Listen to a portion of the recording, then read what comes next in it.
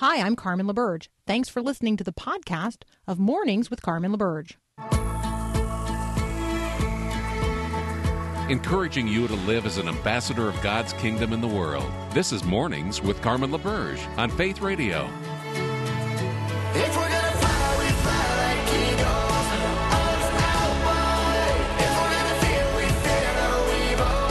We will rise. By your power we will go. By your spirit we are bold. If we're gonna stand, we stand as giants. If we're gonna walk, we walk as lions. Well, good morning. So let me just confess that I didn't even know the World Series had started. I just don't even know. I didn't know the World Series had started. I'm really kind of confused about what's happening in sports right now. But turning to the sports page, because, we're seeking to explore all the headlines of the day, it seemed important to at least lift up the fact that in the midst of everything else that's going on in the world, the Los Angeles Dodgers are playing the Tampa Bay Rays in World Series 2020. Paul, did you already know that? I heard about it, and it's like, and it's kind of crazy because the Tampa Bay Rays, they have a bunch of inexpensive players, and there's a couple of people on the Dodgers team that their salary eclipses everything they're paying all their players on the Rays. It's crazy. It is. It's crazy. Okay, so obviously just, so the LA Dodgers did win last night. Apparently, the big news story is this. Something happened last night that has only happened one other time in all of baseball history. It happened in 1921. A player named George Herman Ruth, better known as Babe, drew a walk and then stole two bases in the fifth inning of a World Series game in 1921. Okay. Fast forward to 2020. Last night, a guy named Marcus Lynn Betts, better known as Mookie, I hope I'm pronouncing that right. Mookie drew a walk and stole two bases in the fifth inning of a World Series game.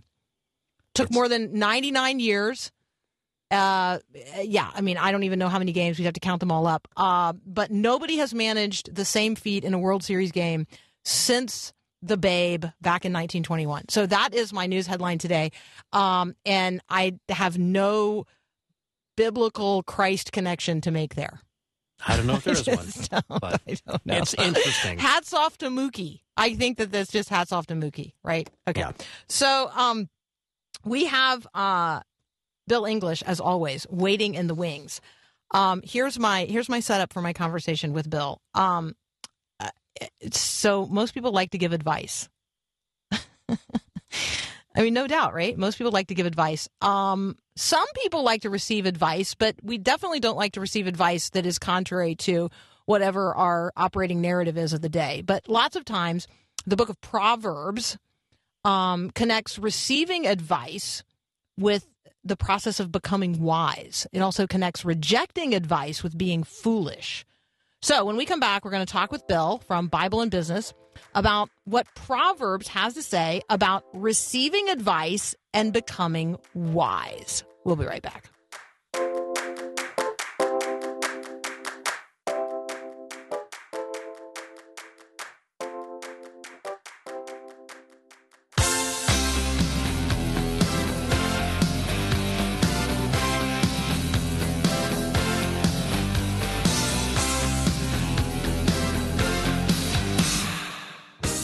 Bill English is in the house, BibleandBusiness.com. Bill, welcome back.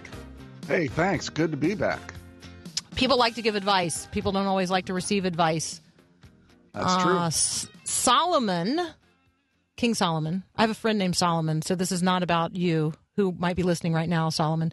But Solomon in the Bible connected the act of receiving advice with becoming or being wise. Talk about some of those passages from Proverbs.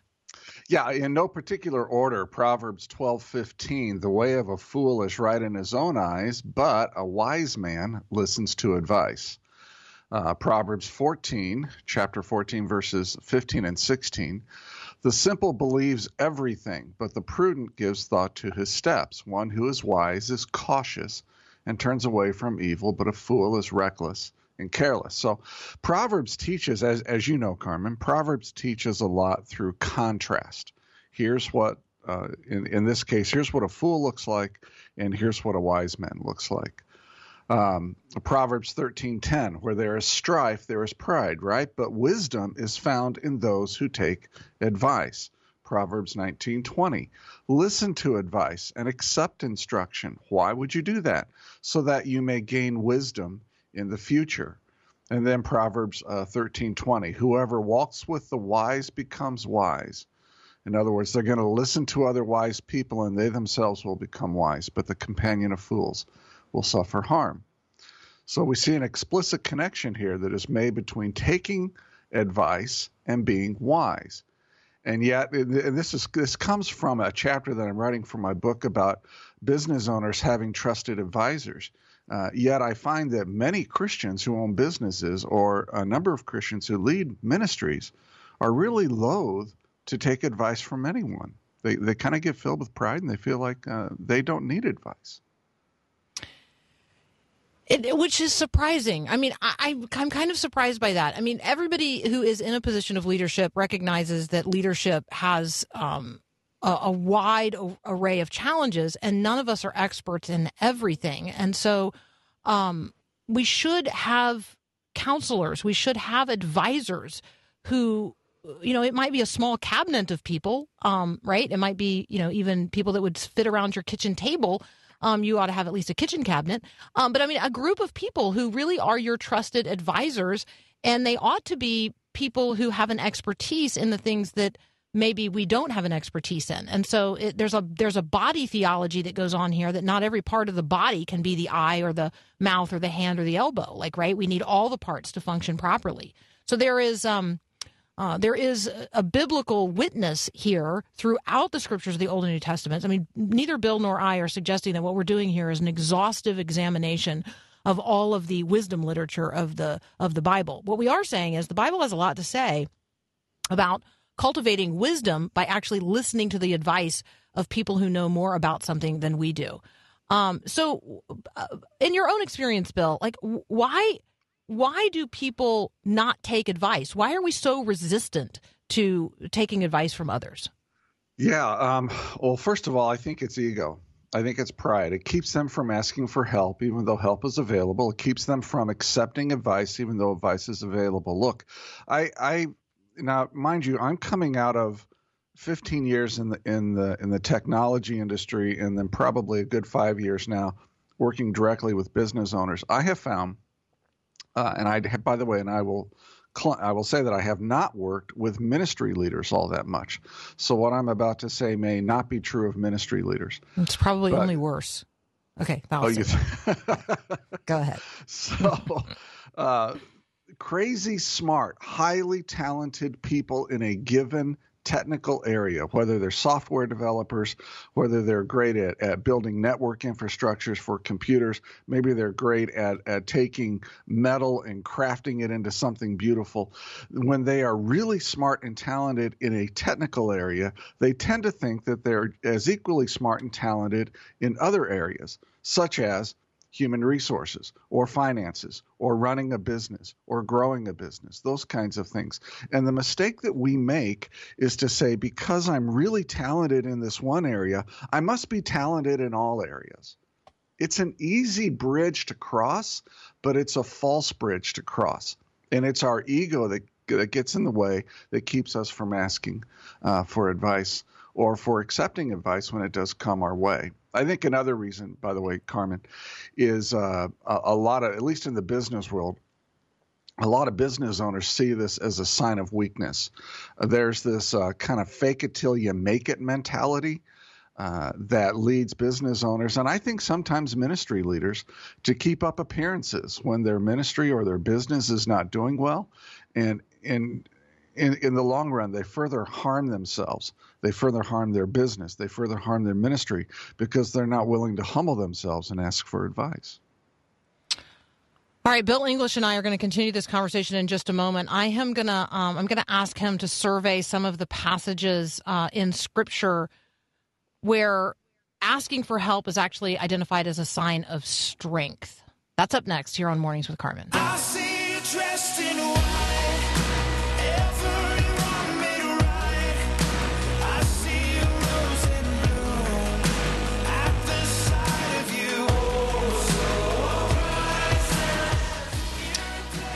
All right, we're talking about wisdom and foolishness. We're talking about listening to the counsel of others and to whose counsel we listen.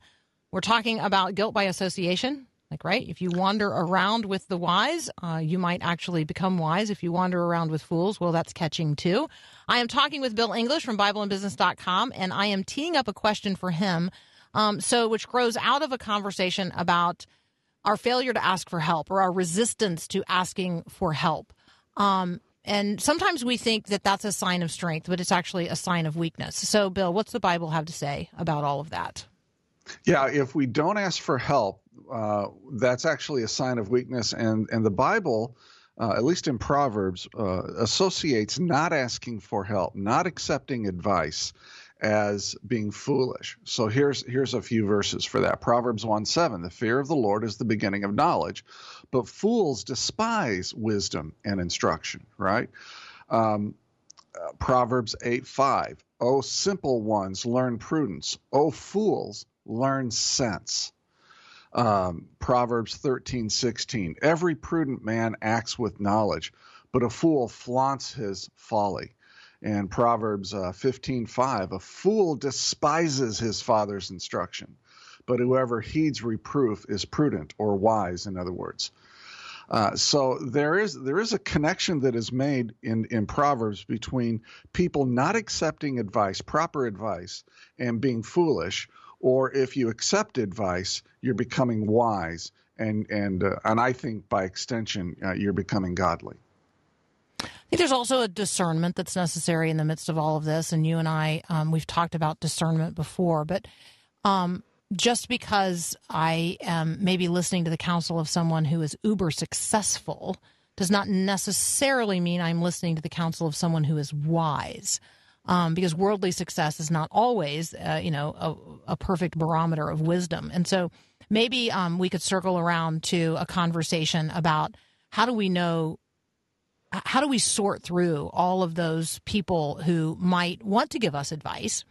I don't know about you. Maybe you don't get just like constant pitches for people who, want to be your advisor in some area of your life or another. But how do you actually choose a wise advisor? How do you discern that? So the discernment in choosing whose counsel we take, I think, is important. And maybe the first rule of that should be, when I look at their life, is it a life that is aligned with the character of God? I mean, is this a person who knows the truth and speaks the truth and, is therefore trustworthy, and on and on and on. Maybe we can look at those character qualities another time. Are there some cautions here? Well, yeah, first of all, and you brought up really the first one very, very well. Who our advisors are is important. Just because somebody comes up maybe at church after the service and says, hey, you really ought to do this, or you ought to think about doing that. They're giving you advice. But you are right in that you need to look at their life first and see, have they been there, done that? Is it coming out of experience? Is this somebody that I would normally choose to give me advice? So you need to take that advice. And when people do that, and they don't do it often with me, but when they do that, my response is to say, look, I will take that to prayer, and if God leads me to follow your advice, I will do it. Because ultimately, God holds you and I accountable for our actions. It's not enough for us to say, Bob told Jimmy me to do it. Yeah, Bob told me to do it. That ain't going to pass muster with God, right? That's pretty much what didn't both Adam and Eve try that? Didn't work out so well for them, did it? Yeah, we call it blame shifting, but yeah, I mean, it's really it's pointing at the advisor and saying, well, I took their advice, I did what they told me to do, and God's like, it's more personal than that. Yeah, it is more personal than that. And that goes back to a basic principle in Scripture that we are responsible for our words and our actions, or our silence and inaction, right? So sins of omission and sins of commission. So it just seems to me that you take their advice and you say, I'll take it to prayer, and if God leads me, I will follow your advice. So that's really the first caution. Second caution is not all advice should be followed. Some advice is bad advice, and we have plenty of examples of that in the Old Testament where bad advice was given. I'm thinking of Ahab in 1 Kings 22, where the spirit went out and put in the mouths of all the prophets lying spirits. Ahab follows the bad advice, and he gets killed in battle through a random arrow, right? So not all advice should be followed. We need to have those cautions in our heads. All right, I'm just making myself a little note there about blame shifting. I think that's it's important. So thank you for offering that up. Let's talk for a moment to those who are the givers of advice. Some people more do this actually like professionally, like they are professionally, like advisor is actually on their business card somewhere. But a lot of people give advice. In fact, all of us at some level give advice all the time. My opinion on the matters of the day, my opinion is not aligned with godly wisdom in terms of advice. Yes, no? It could be. It could be. But I think people need to remember that just because they have an opinion doesn't mean that they should be giving advice. Advice is advice. Sometimes your opinion isn't needed. Advice is not an opinion. An opinion is not advice. So good advice really combines several elements here. First of all, it combines experience, insight, kind of a been there, done that, right? I've been where you are. I can give advice. Plus, it's thoughtful. It's not just randomized. The advice giver has thought it through. And I think godly advice is, like James says, it comes from heaven. It's full of encouragement. It's given at the right time with a right attitude, with a suggested course of action. And there is no conflict of interest or hidden agenda in that advice. Really godly advice combines all those elements. For those who are just want to hear that again, it's experience plus thoughtfulness plus encouragement plus right timing, right attitude, a suggested course of action with no hidden agenda. To me, that is what constitutes good advice. And an opinion oftentimes doesn't have those elements. So, Bill, when we're thinking about advisors and advice or counsel and counselors, can we talk about how to discern? I mean, we probably have to tee this up for a future conversation, but can we talk about how we go about discerning to whom we should listen? I actually think that there's a lot of people who don't even give this good thought in terms of pastors under whose instruction they sit. There is a discernment that's necessary today, even in terms of listening and sitting under certain individuals who claim to be preaching the word of God, but may not. I'm responsible to know the Bible well enough to know whether or not the person who's up there preaching is actually teaching, bringing the word, actually, serving as a faithful conduit of the word of God into my life and into the lives of those around me. So there is a responsibility here. It's not just about taking the advice of somebody who has a certain pedigree or letters or even experience, right? There is still discernment necessary on the part of the individual. There is. And where I see this more needed, expanding what you're saying there, who do Christians take their advice from for politics, for current events? Those kinds of things. We really need to be careful about who we listen to and who we allow to speak into our lives. This is a worthy conversation, and maybe we can have how do we choose our advisor type of conversation next week. All right, we have important. listeners who are giving me all kinds of counsel now on the sports page because apparently I didn't know that Mookie ever even played for the Red Sox, and at that point in time, he was also actually compared to Babe Ruth. Hey, so I was like you. I didn't even know the World Series started last night because I do not follow Major League Baseball at all. But unfortunately, I am a Vikings fan, and I have been having a horrible season watching the Vikings lose. I'm so sorry.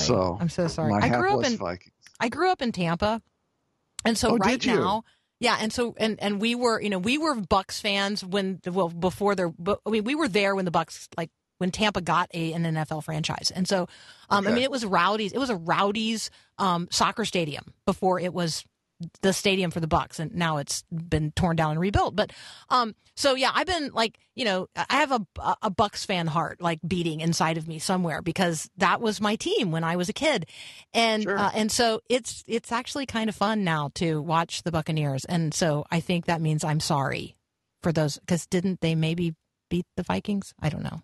No, we haven't played the Bucks yet, but Oh, I think okay. right now, I think the second string of the Minnesota Gophers could beat the Vikings, and that's That's really terrible. Don't say that. You're going to have to take that back. You're going to have to take that back. You're now offending too many people. Okay, you and I Oh, have to no, leave it I'm right sorry. there. I'm sorry. No, I'm sorry. I know. Yeah, just go ahead. Just apologize profusely. That was Bill English, not me. Not Carmen did not say anything derogatory ever about the Vikings. All right, Bill, thanks so much. You guys can find him at BibleandBusiness.com. We'll be right back.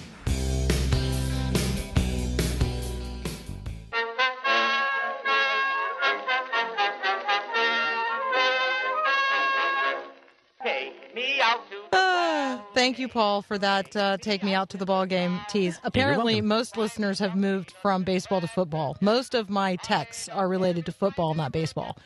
So there you go. Apparently, there are sports fans out there. So I don't know. Hats off to all of you today. You can always text me, 877-933-2484. I am paying attention to the text line. All right, so it's English Hour. I'm just noting that we are going from Bill English at Bible and Business to JT English.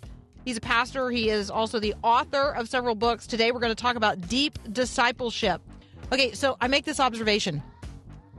Deep discipleship implies that there might be shallow discipleship. And so let's just do a little discipleship check for ourselves right now and acknowledge that, we could all be deeper in our discipleship. No question about it. We're going to talk with JT English next about what that might look like. And yes, I have copies of Deep Discipleship to give away. We'll be right back. This is Max Lucado. We'd rather be spared the storm, or if the storm comes, let it be mild and our deliverance be quick. Let the job dismissal come with a severance package and an offer of a better position. Let the marital strife turn quickly to romance. Sometimes it does. But when it doesn't, when we are thorax deep in turbulence, Jesus wants us to know his name and hear him saying, I am coming. Such was the experience of the disciples. The moment they invited Christ into their boat was the moment they reached their destination. So they gladly took him aboard, and at once the boat reached the shore that they were making for. John chapter 6 and verse 21. Follow the example of the disciples. Welcome Jesus into the midst of this turbulent time. Don't let this storm turn you inward. Let it turn you upward. Remember, my friend, you are never alone. This is Max Lucado.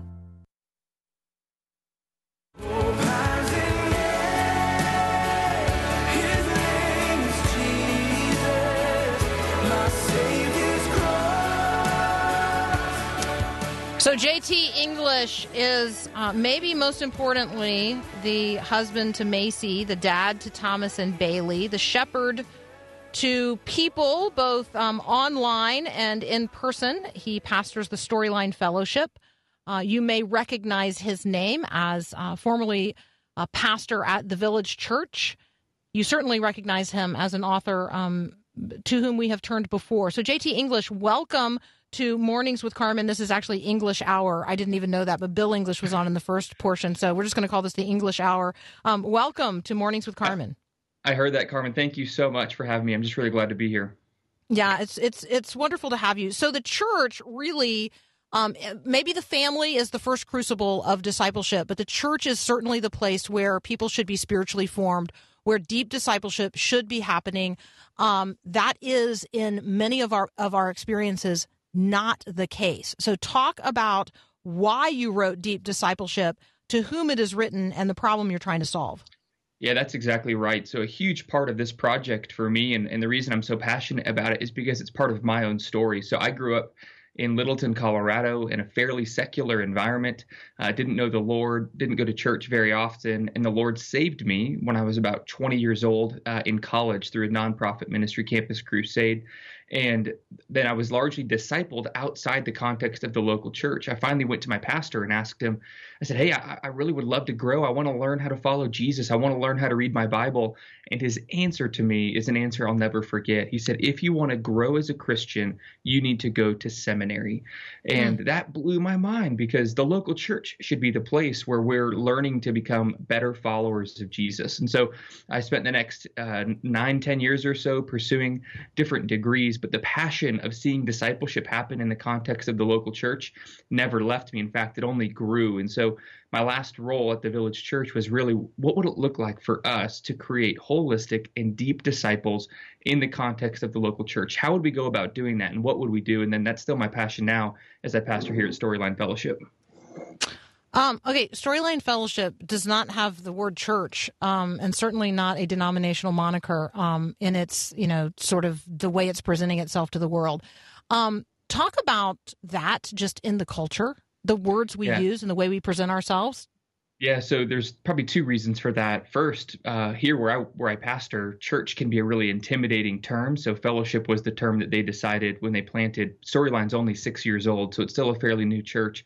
It is also a Baptist church, but that was something that, again, in a secular context, making a distinction between Baptist and Presbyterian for people in Colorado is less important than making a distinction between somebody who's Christian or somebody who's secular. But maybe the most important part of our name is that term Storyline. And this is also a big part of the book in Deep Discipleship, and why I was so attracted to come here to Storyline. We really believe that everybody's living in a story, whether it's the story of progressivism or romanticism or perfectionism. But there's only one true story of the world, and that story is found in the Bible from Genesis to Revelation. And we're not just called to know that story, but we're called to participate in that story. The story of the Bible isn't a story of a different world far off and long ago. It's the story of this world, that God is still redeeming and reconciling all things to himself through Jesus, and that we get to become participants in that story, especially in the context of the local church.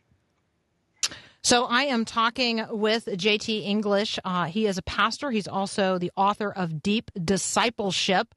We are talking about how really the local church, as the locus of bears the locus of responsibility, the primary responsibility for discipling the people of God in the faith. And if you are interested in a copy, I'm really encouraging maybe pastors and church leaders to be the ones that we give these books to today. So if you text the word book to 877-933-2484. I would love for you to not only enjoy this book, but be sure that it is passed along to your pastor and or church leaders. That's really who this is written for. Now, JT, when we talk about doing that, let's just imagine, because I go to a church that also happens to be Baptist but doesn't have that word in its name. I go to a church called Grace Community, and Sure. So let's just imagine for a moment, I would like to see my church move in this direction.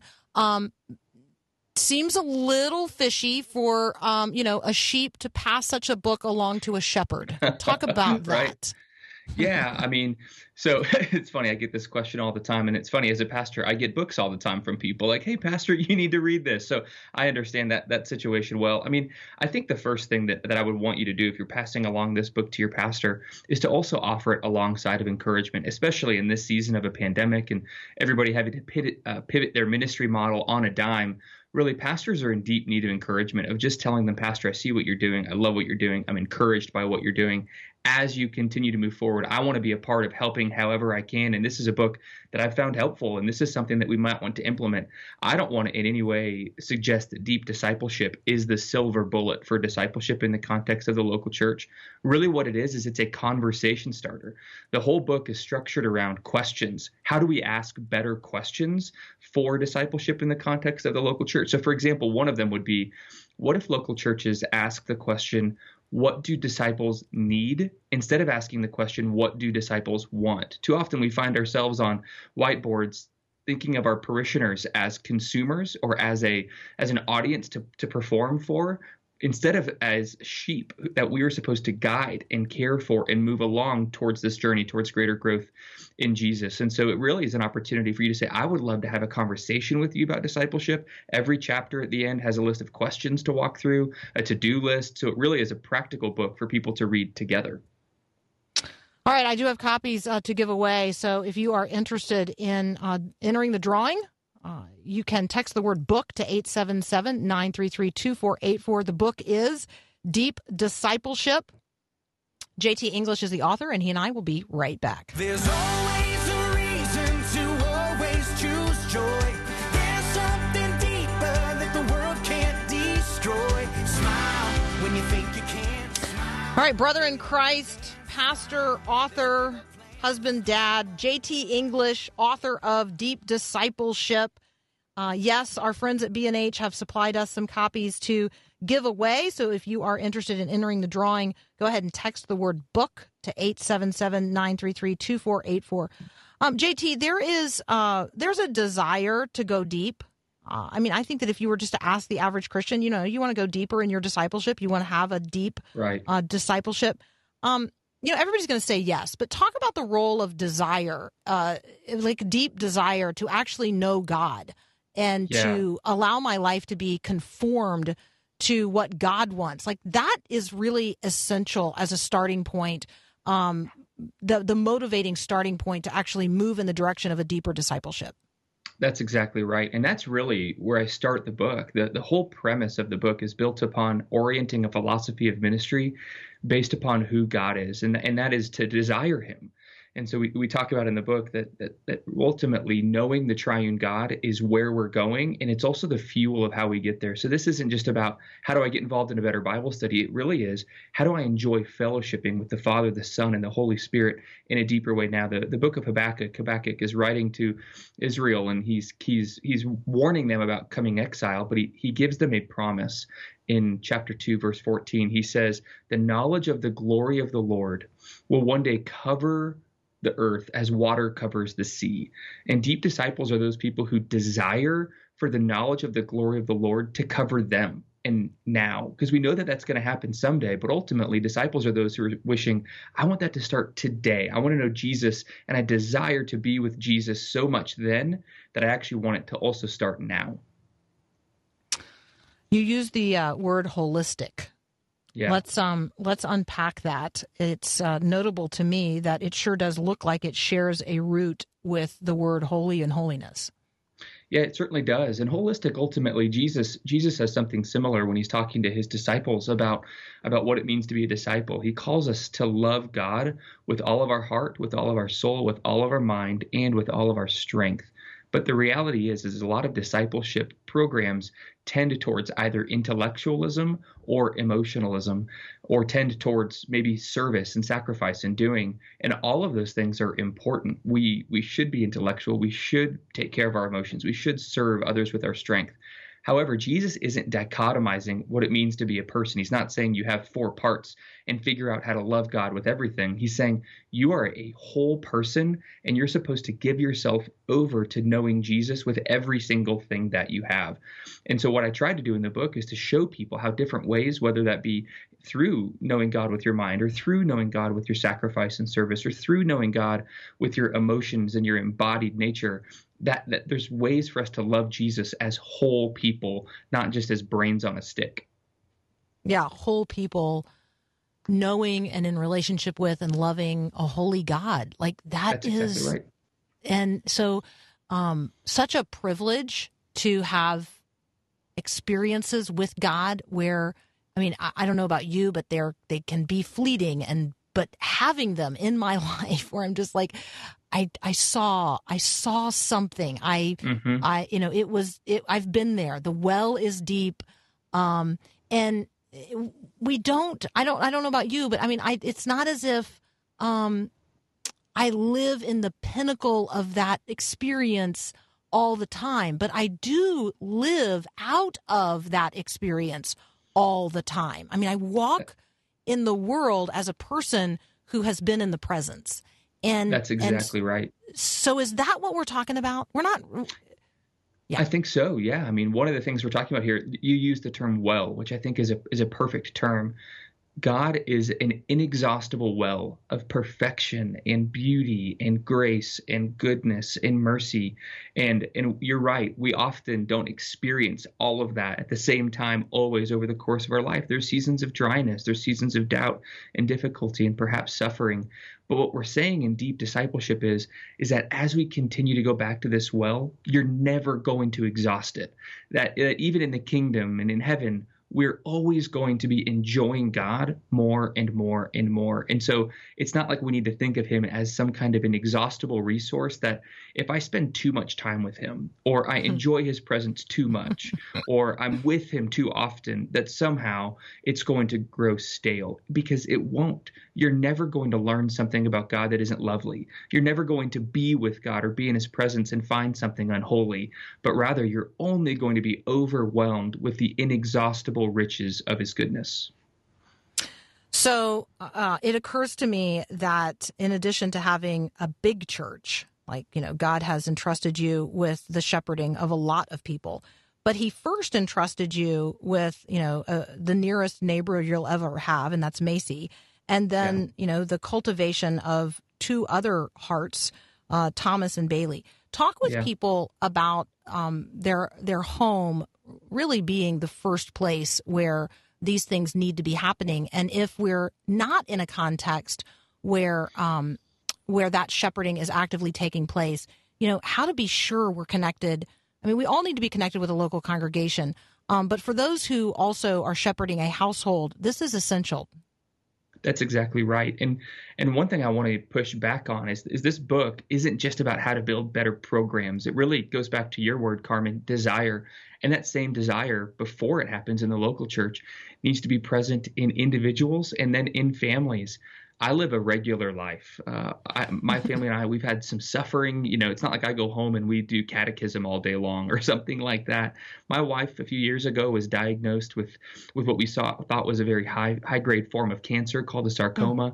And it was the most challenging 6 months of our life. It ended up being something a little less dangerous, but still very painful. And a lot of these principles that we talked about in the book really emerge from that experience, because like I said, my family and I live the same life that every person who's listening right now listens to. Our kids go to school. We care for each other. We have arguments. We're just regular people. But what I want to be at the very foundation of our family, whether we're having a very normal day, a hard day, a sad day, or a joyful day, is desiring the presence of God. And so one way we talk about it sometimes in our family is for like our kids, for example. I want to be putting kindling in their life so that if and when the Holy Spirit strikes a fire and a spark in one of their hearts, all of a sudden their lives are aflame with a love for Jesus. So right now we're working through something with my little boy named Thomas called the New City Catechism. Mm-hmm. And the first question is what is our greatest hope in life and death? And the answer is we are not our own, but belong to God. And so my little 5-year-old little boy is just learning that whether it's my life or my death, I belong to God. And that's something that he doesn't understand those words yet. He hasn't experienced that with the same depth that maybe my wife and I have. But as he learns those words and watches mom and dad live things like that out, my hope is that one day the Holy Spirit will spark a fire in his life. And there's going to be kindling all over the place, whether it's Bible memory passages or whether it's watching dad and mom try to walk in holiness, that all of a sudden it's not just a little bit of a spark that could go out, but it will be a fire and a flame that will burn brightly for Jesus. Wow, I love that. Thank you. Thank you so much for who you are and for what you do. It is Pastor Appreciation Month. We recognize that. We appreciate you. As a pastor, I also appreciate how you are pastoring other pastors because this is an important part of the conversation as well. We'll be lifting up you and your family and your congregation and your ministry. Thank you for joining us today. The book is Deep Discipleship. J.T. English is the author. If you are interested in entering the drawing for one of the copies that I have in studio, just text the word book to 877-933-2484. J.T., thanks so much. Thanks so much, Carmen. Absolutely. We'll be right back.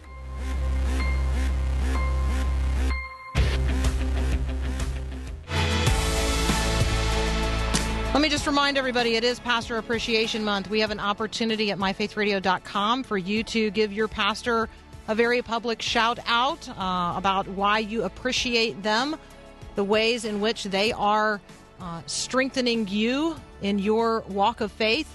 How is your pastor deepening your discipleship? How are they walking their own faith out in a way that honors Jesus and encourages you to go and do likewise? Let me encourage you to log on to myfaithradio.com, click on the Pastor Appreciation Month giveaway, sign your pastor up to win a special gift, compliments of Faith Radio, but also it's just a way for everybody to give their pastor a very public, personal shout out online. So there you go. Go to myfaithradio.com, Pastor Appreciation Month giveaway.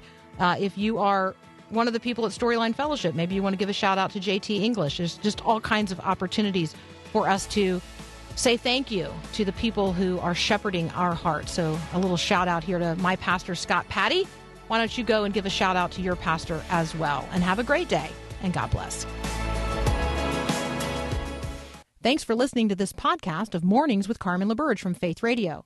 If you haven't, you can subscribe to automatically receive the podcast through iTunes or the Google Play Music app. That way you never miss an episode. It's also available anytime at myfaithradio.com.